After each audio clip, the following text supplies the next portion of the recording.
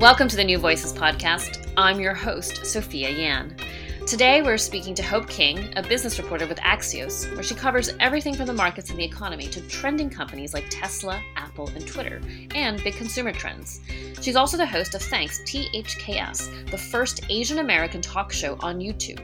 Prior to that, she was an anchor for Cheddar, a live streaming financial news network, and a tech reporter with CNN in New York. That's how we first met, as colleagues on the same team at CNN, with her in the New York bureau and myself in Hong Kong. But before all of that, Hope had a life in finance. She worked on Wall Street at Merrill Lynch for 7 years. Born in Hangzhou, she moved to the US at age 5.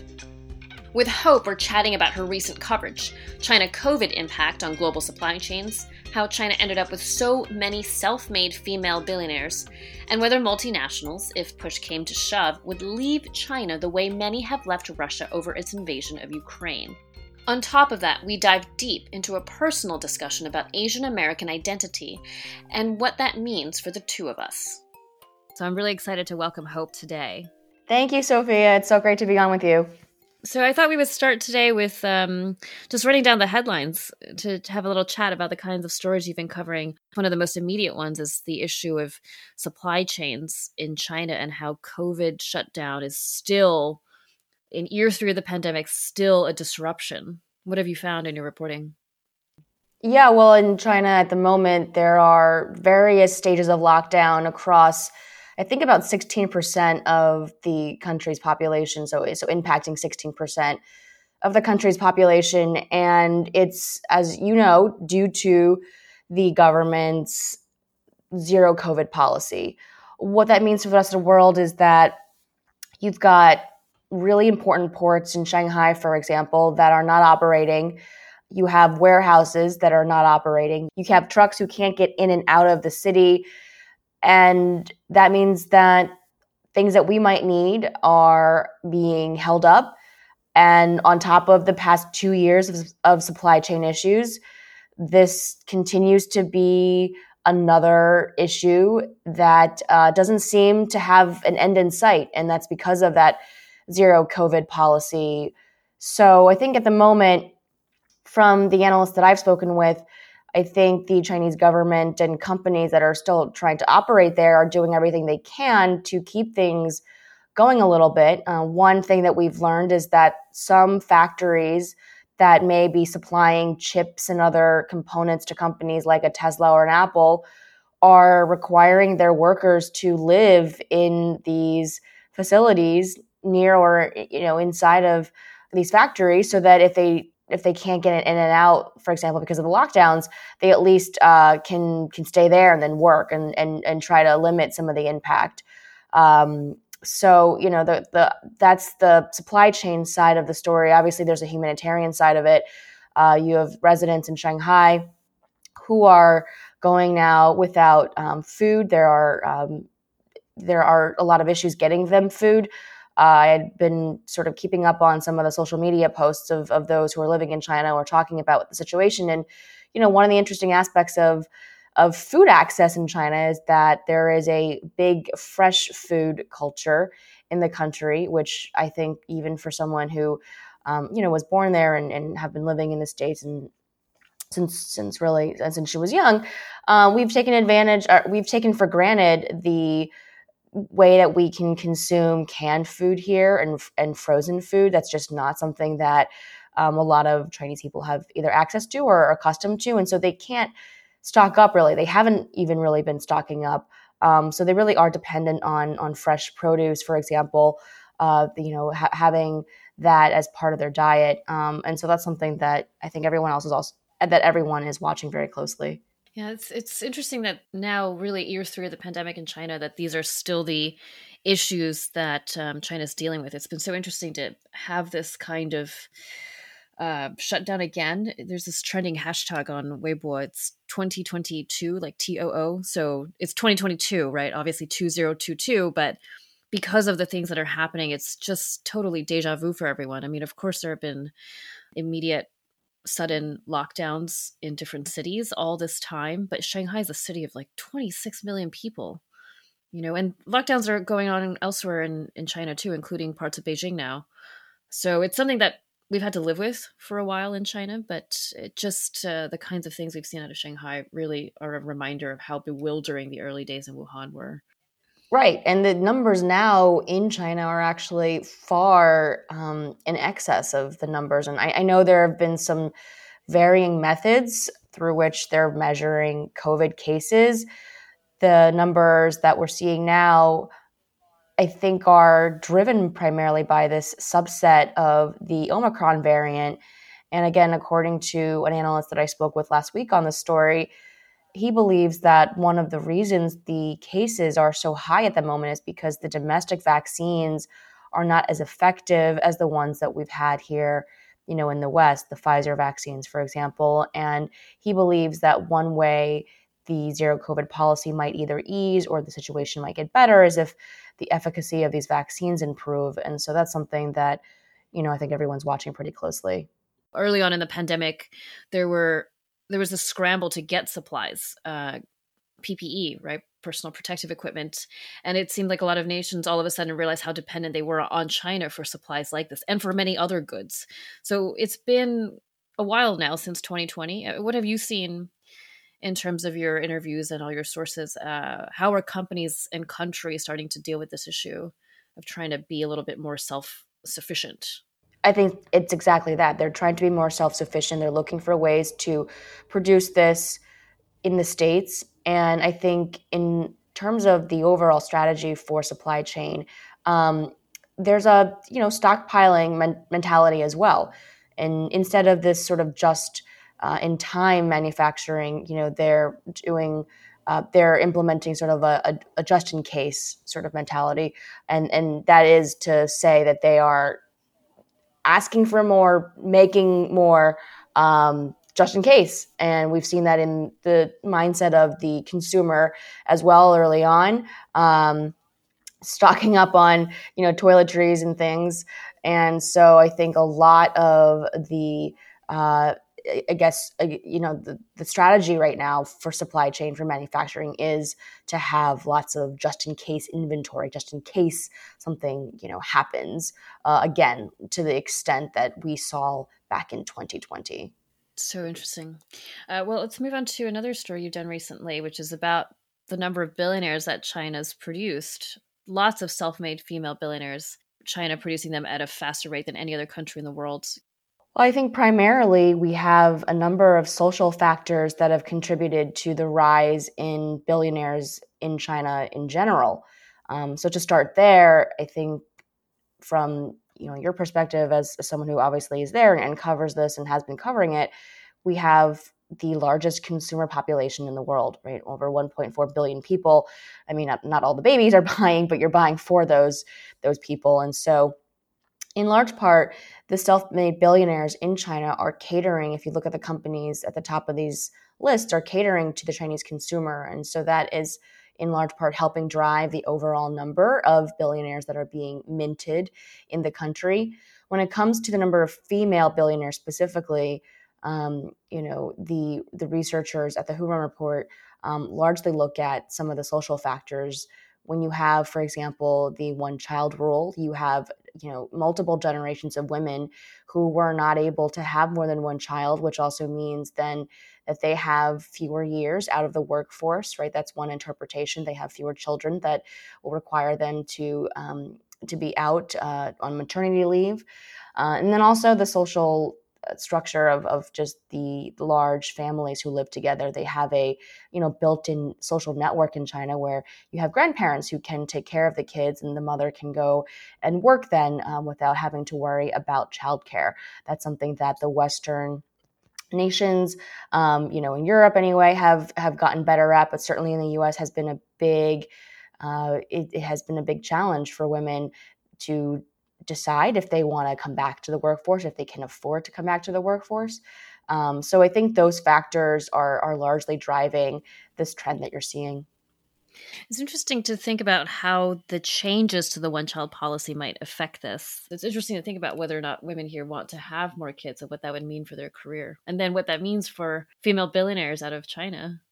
Yeah, I think it's hard to reverse these trends. I mean, population trends, demographic trends, they take just by nature of how long it takes to grow from a child to an adult. I mean, it's generations. So I think if you are a woman who has the means to have more children, perhaps it might make sense. But I think, again, if you are an only child yourself, I don't know what it's like to want to have more kids. I'm not a mother. I don't know what goes through a mother's head, especially living in China when it's not really the cost of living so much every day that may be going up, especially if you're in a good, decent job, white collar job, and it's paying well. But, housing is a huge issue.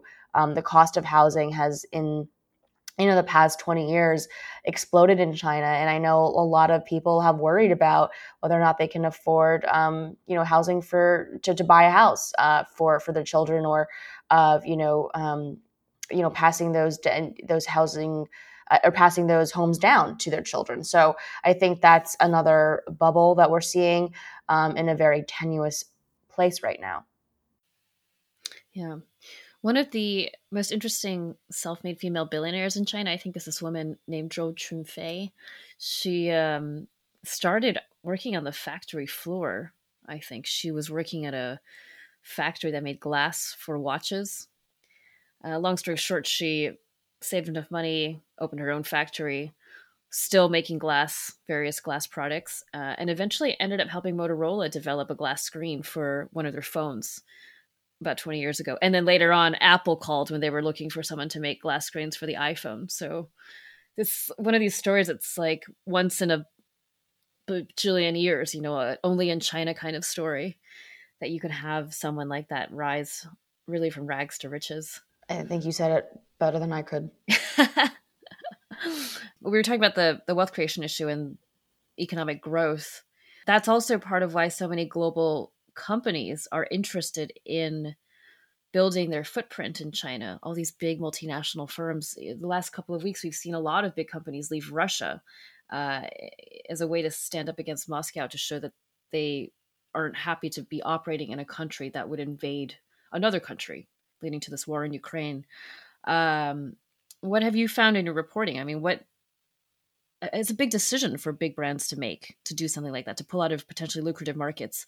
The Russia one example is interesting because what would happen if China were to, say, invade Taiwan, or China were to do something of that level on the world stage? Would other companies be willing to consider pulling out of China?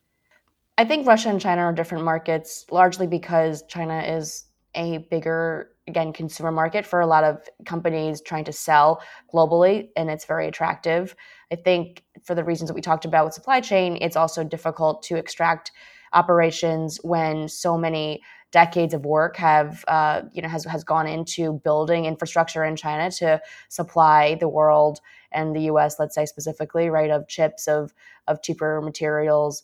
So I think that if China were to find itself in a position that Russia now finds itself, I think that U.S. companies, Western companies, would have a harder time leaving.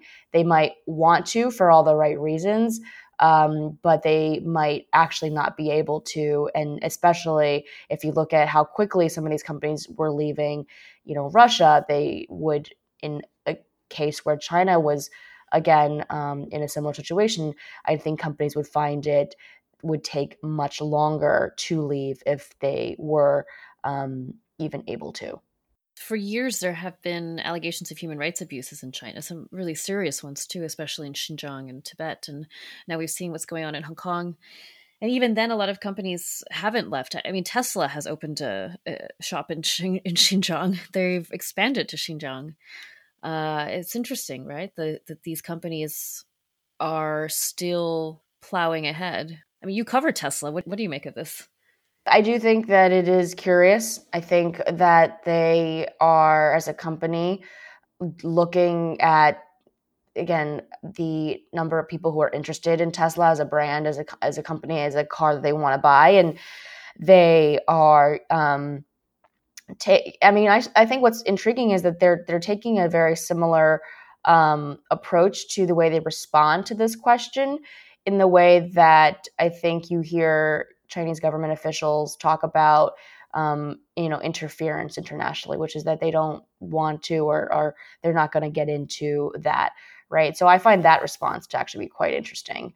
Is that they'll say this is the country that we're operating in, and we'll follow kind of their laws, but they really kind of skirt around the issue of addressing the abuses like specifically. What about Apple? Apple for years has had issues with some of its supply chain factories in China, and also some labor rights violations potentially. What do you make of all of that? Apple says that it really goes through its supply chain and it, makes sure that they are operating in a way that is in line with their own human rights values. For now, I don't know what recourse there is unless consumers start to boycott. I mean, that's really that's the only thing that companies are afraid of, is if consumers are angry enough that they stop buying their products, which then would make them change their policy. Without enough that pressure, there really doesn't seem to be, at least in the near term, any signs that these companies will change any of the things that they're doing. Are there other countries that would be good alternatives to China in terms of the supply chain issue? It strikes me that it's all really linked. These global companies want to be in China because they want access to the market. It's also a great place for them to produce whatever widgets they're making. But at the same time, that means foreign companies are so reliant on China, something that's been so made so starkly clear because of COVID, with the shutdowns and how that's impacted what can happen at what point for different companies. So are there other options that companies are thinking of or could be thinking of?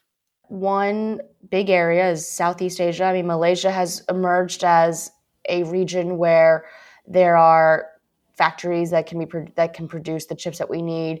So it's still, in the Asia region, labor is cheaper still there. I do think that there is an effort, for example, even with consumer brands like going to Vietnam, for example. But again, I think it will take a much longer time for those resources to come online in the mass scale that China for the past 30 years has been able to produce this stuff. And so that's definitely something that we're seeing. One other resurgence of an argument that we're seeing here in the States is onshoring or nearshoring. This idea of reconfiguring our factories to produce things here. Intel, for example, has made a lot of noise in the past 2 years to talk about how many chip plants they want to build and are investing in. You're seeing that because of not only what's happened with COVID, but because we're recognizing the threat potentially geopolitically if something were to happen, that they could really stall production. Thanks for talking us through your recent headlines, Hope. I was hoping we could move to a more personal realm now, to have you tell us about your personal history, being born in China and moving to the US, and what it was like to grow up and to build your career. And you've had two in two very different industries. So I was hoping you could talk us through, Hope, about your life. I'm not really good at talking about myself. So what do you want to know? Or where do you want to start? Or where do you... I'd be interested in knowing what it was like for you to grow up as an only child in the States. Being an only child in China is not so rare, of course, because of the family planning policies, but being, so to speak, foreign in the US, and then also being one child in the family, all of this. I mean, what was it like for you when you were younger growing up? I think when your whole family, my cousins, they were all the only child in their respective branch of the family tree, you became siblings de facto because you were just, the same age and hanging out. So it didn't feel like you were sort of the only child in a culture where you saw so much family all the time.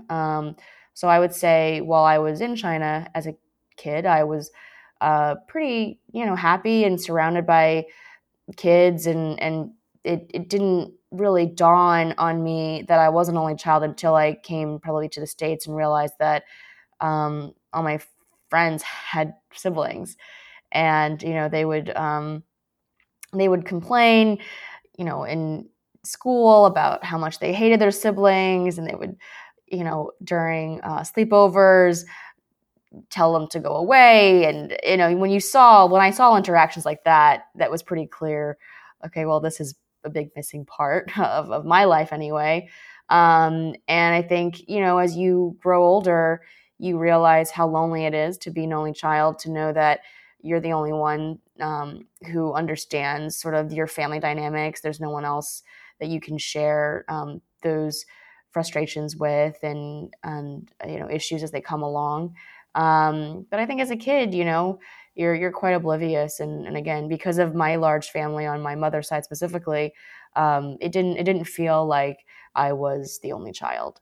What about the issue of model minority Asians being, this sort of good at math, getting good grades, going to be a doctor, lawyer, engineer, the five that you get, doctor, lawyer, engineer, what am I missing? Yeah. Computer scientist. I mean, did you ever feel that was like a framework that you were being put into by people around you?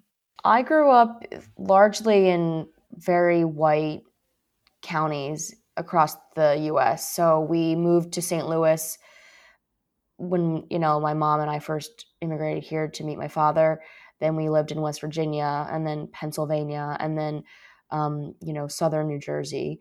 I didn't really even realize that I was sort of part of a larger Asian America until I attended a school more in the northern central part of New Jersey.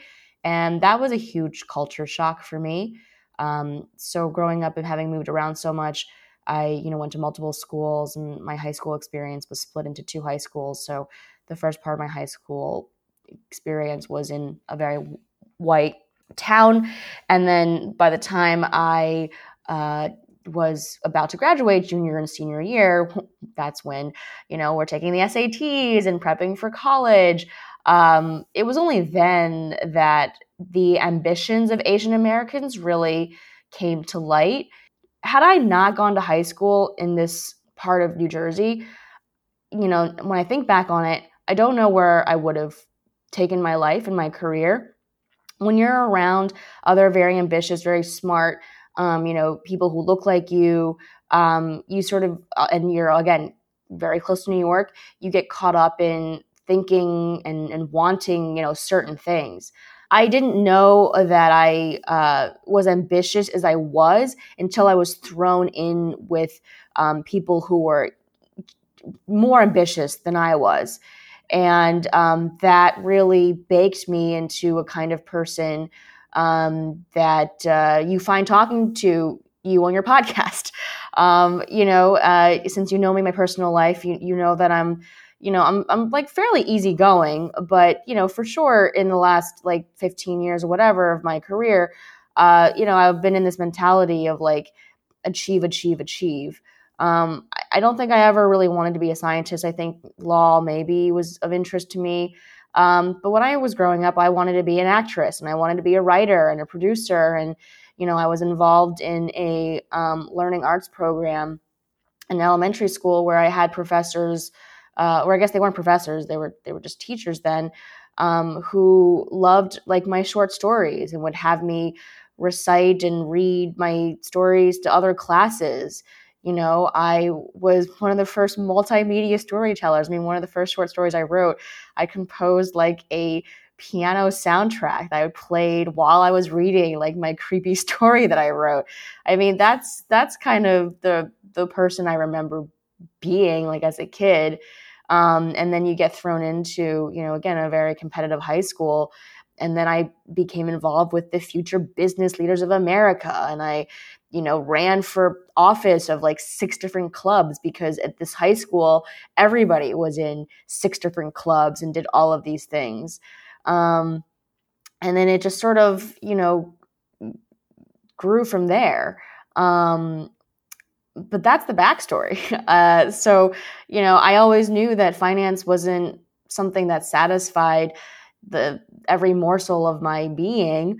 The creative stuff is really what gets me going. And so at a certain point, I knew that I couldn't really stay in finance any longer without giving up more time and years. And what that meant was fewer time and years in exploring something I really wanted to do, but also climbing up that ladder means that the opportunity cost only grows as you stay. So at a point where I felt I was, that I had learned everything that I could learn, in my sort of type A kind of way. I even had like a literal like a game plan that I wrote out. And I said, I need to make this amount of money. I need to be this level in finance, and then I'll leave. And when all of those got checked off, I said, well, there's the list. So we got to leave and we got to move on.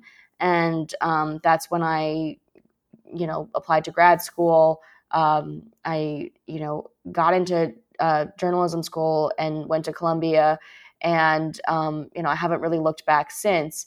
But all of those things, like leading up to all of those moments, were really driven by sort of my environment. I don't think my parents ever really dictated like what I should do or what I shouldn't do, but it was clear what I shouldn't do, which was, all the creative stuff. I wanted to major in environmental science. Those were all things that were pretty much, discouraged for me. So by process of elimination, it was like, okay, finance and econ, right? And so yeah, I feel like I've framed it in my head as I sort of worked on my plan B before going into my plan A, because if I ever really failed at the creative stuff, I could always go back to finance and do that. I want to backtrack a little bit. You said something interesting, that you didn't sort of plug into an Asian American world until much later. Do you remember when or how exactly that happened? Yeah, I remember walking into my high school in Edison, New Jersey, and seeing more Asian faces than I had ever seen in my entire life, outside of going back and visiting my family in China. And it just hit me, instantaneously that this is a whole new world. I think it was also the recognition that I had a lot in common with these people who I'd never met, simply by the way that we were raised, and a lot of these students were also the children of immigrants. And then I think also, at that age, as a young girl, it was the first time that I think anyone really paid attention to me, like, and found me attractive. And that was a really, honestly, huge shock, because, for a long time, as you're an awkward middle schooler and, young high schooler, and you're going through the hallways and you're, crushing on this person or that person, and it's never returned. I think it really messes with your head a lot about, just your value as like a woman at the time, right? And I think this high school was the first time that I think I had people who found me attractive, and that was really strange to me.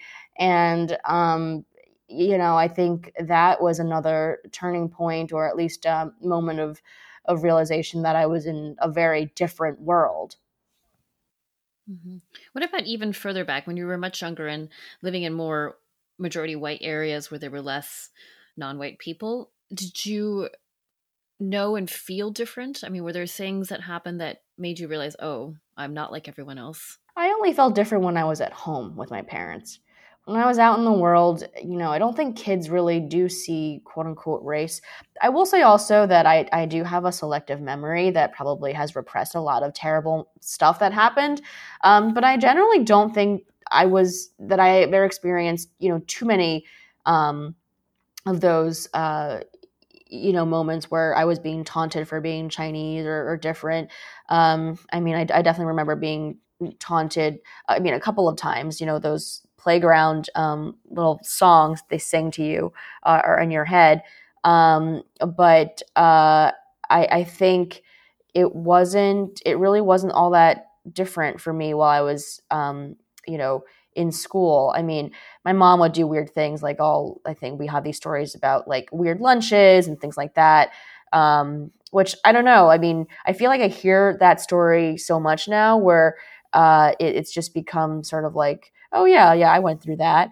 But if I would really think about how like kids treated me, like again, I'm probably am repressing a lot of memories, and I'm old enough now where I have other things that I've had to worry about, but I can't remember too many of them. I also think it's interesting that you said that you were then surrounded by people who looked like you, who had different interests and hobbies and ambitions, and that in its own way was inspiring to you. Because that's, in a way, that's the model minority, but producing. I mean, so it's often, I feel like model minority is often talked about as the way to talked about in a more negative light because it can be so limiting. It's interesting because it sounds like in that sense that that sort of model minority, at least in that moment in your life, was a positive thing. I mean, I don't know if it's, positive or negative, but it was definitely a driving force in how I was shaped and how I went into college and my career.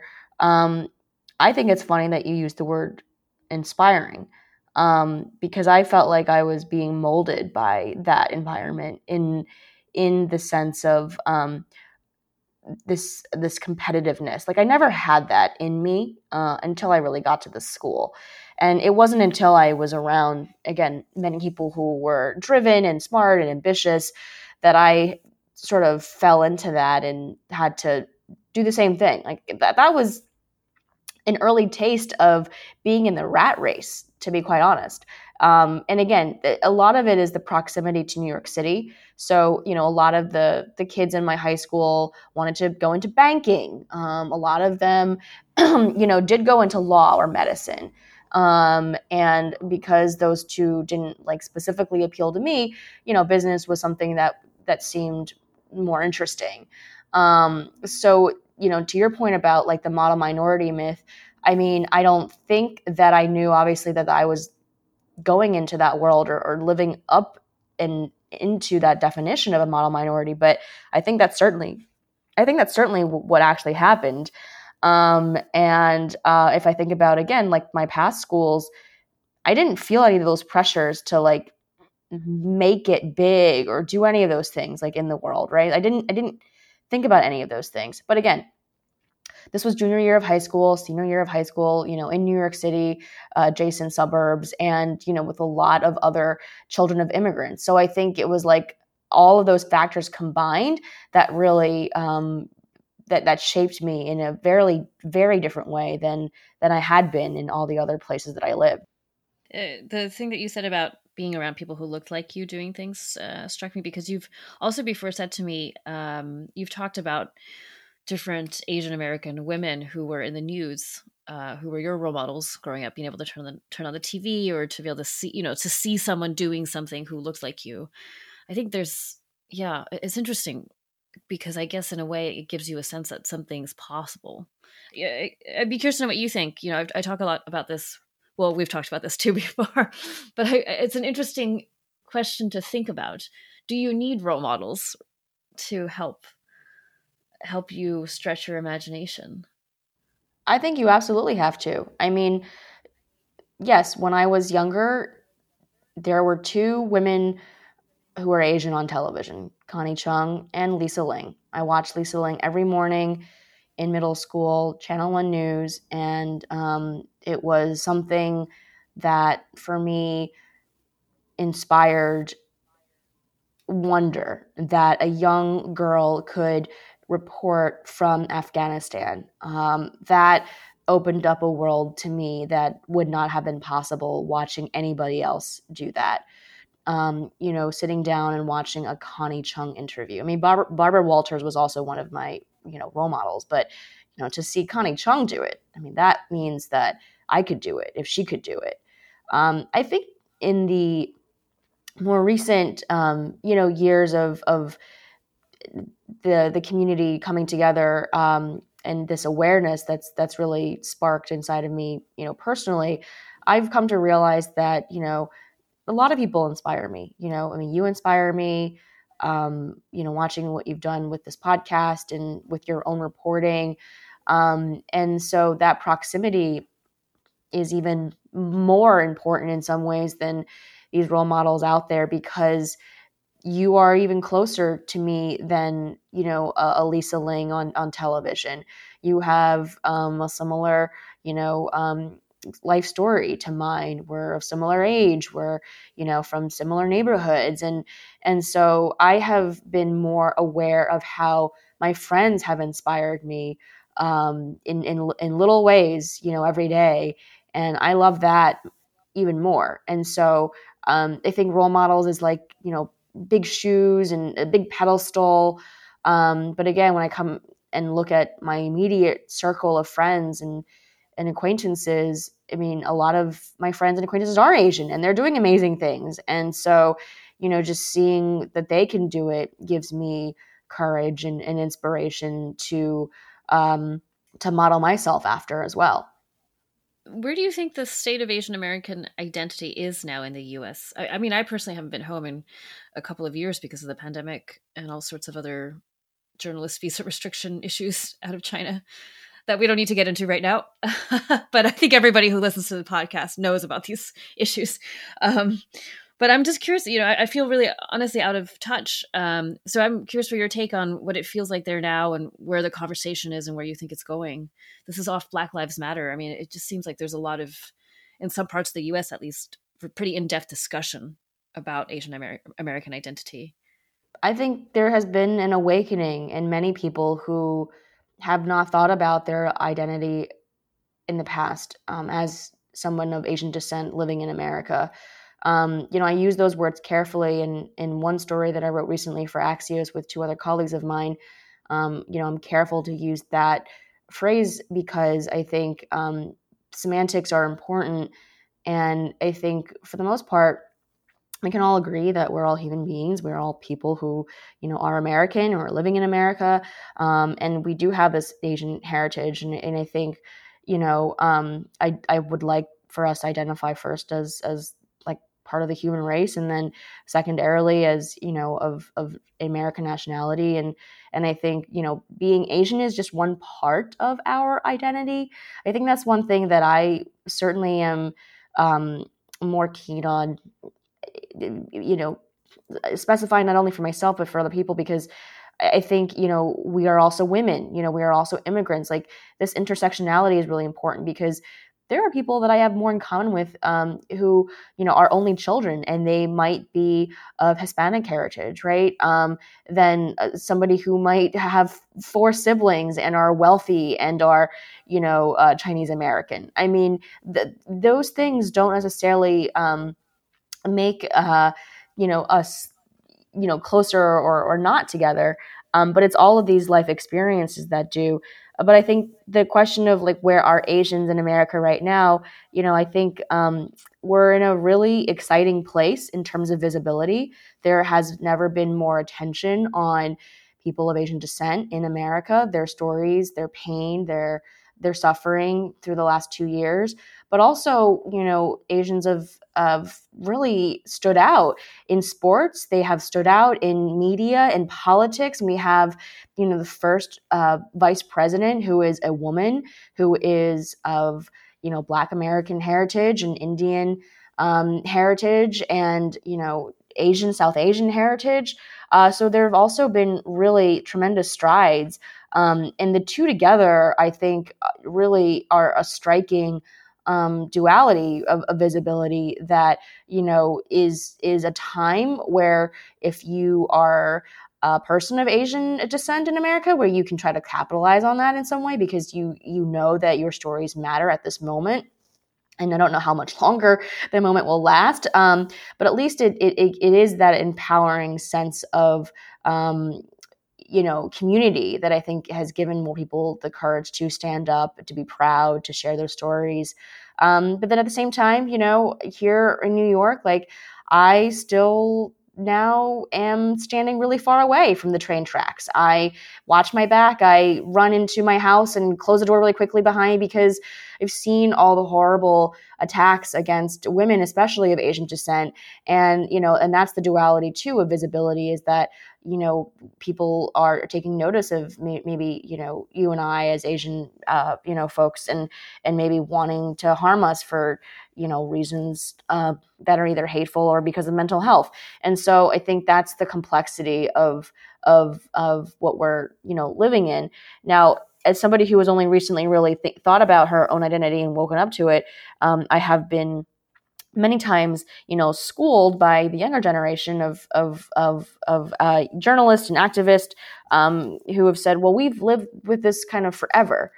Asians have been attacked, have been lynched, in America. And it's only now that people are paying attention to those stories. And I definitely agree with that. And I think that's an important point to make, is that just because, we're coming to terms with it now with more people, does not mean that we as a group of, minorities in America have not experienced in the past. And we're finally now, teaching that history. Does it feel less tense in the US in terms of the violence? It seems like it's been a bit of time since there have been so many violent crimes, but at least it seems like it's been a bit of time since at least I last heard of an attack. No, they're still happening. almost every week we see some elderly person, maybe, or a woman, being stabbed or attacked or brutalized somehow. I think there has been a collective, trauma where most people have wanted to turn it off a little bit, because it's just too much. I mean, I think at one point during the pandemic, I woke up every day for, maybe a week or a week and a half straight where something happened, in one part of the country or another, to an Asian person. And I've had friends who have told me that they've unfollowed accounts and that they've, again, completely tuned out to the reporting on all these traumatic cases, because it's really, not good for their mental health. And I can understand that. So I think if that's the case, maybe fewer people are sharing the stories as widely, and maybe so that makes it seem like they've sort of lessened. But they by no means have slowed down or sort of stopped. I also have a personal question for you. In the two different industries you've worked in, both on Wall Street and then on the other side of Wall Street, covering Wall Street as a journalist in the news business, have you ever felt any sort of racial bias, or any moment where you felt like you were discriminated against, or things weren't so gongping, so fair? I think it's always in the back of my mind, right? If something happens and I feel it's unfair, it's the first question that always comes to my mind. Was this because I'm Chinese? It has happened in both my careers. It has happened in varying, I would say, degrees of severity, to the subtle, to the very overt.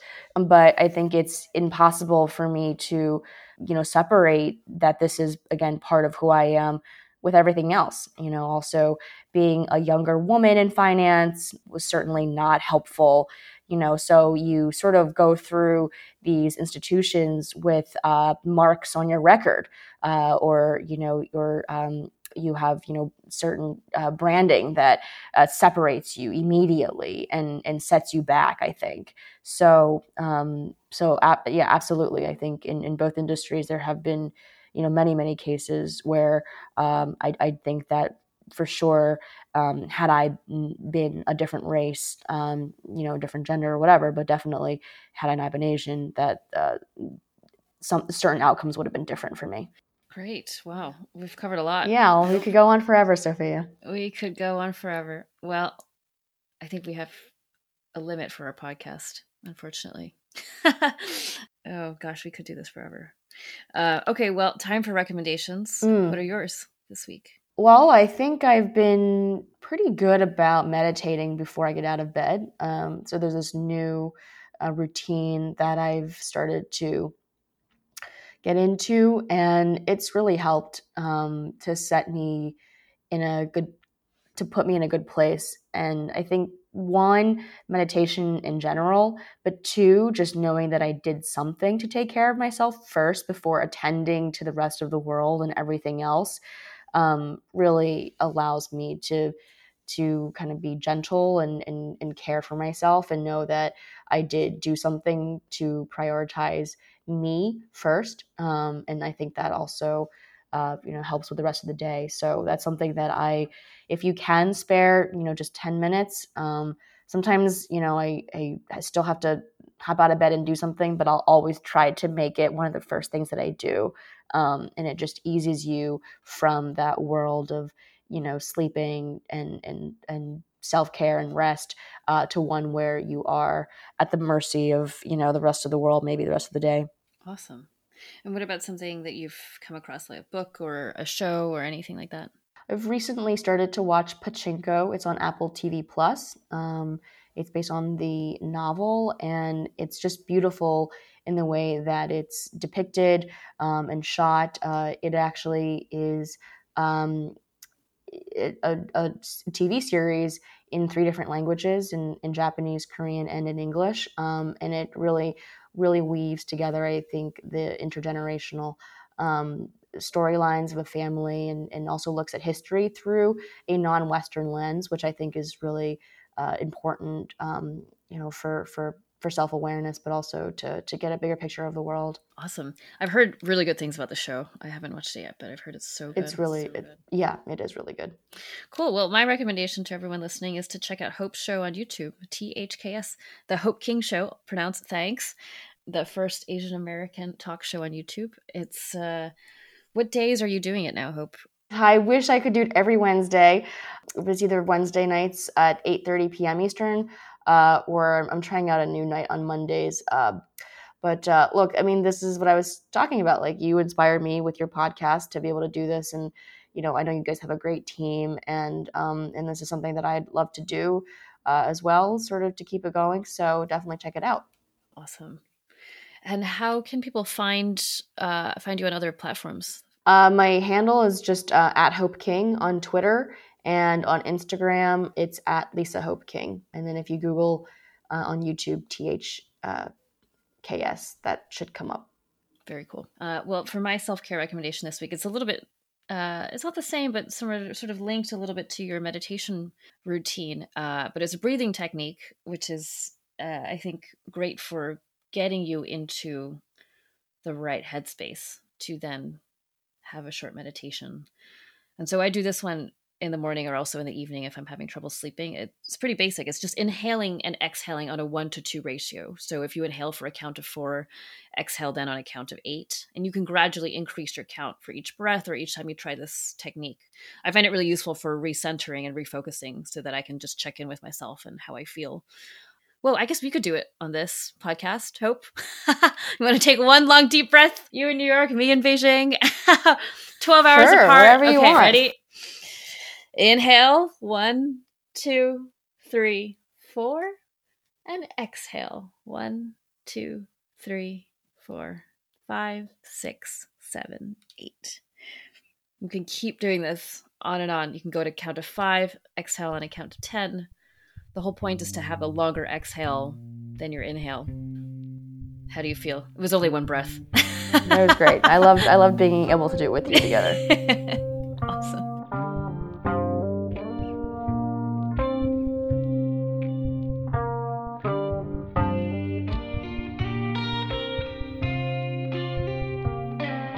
You've been listening to the New Voices podcast with me, Sophia Yan, New Voices board member and China correspondent for The Telegraph.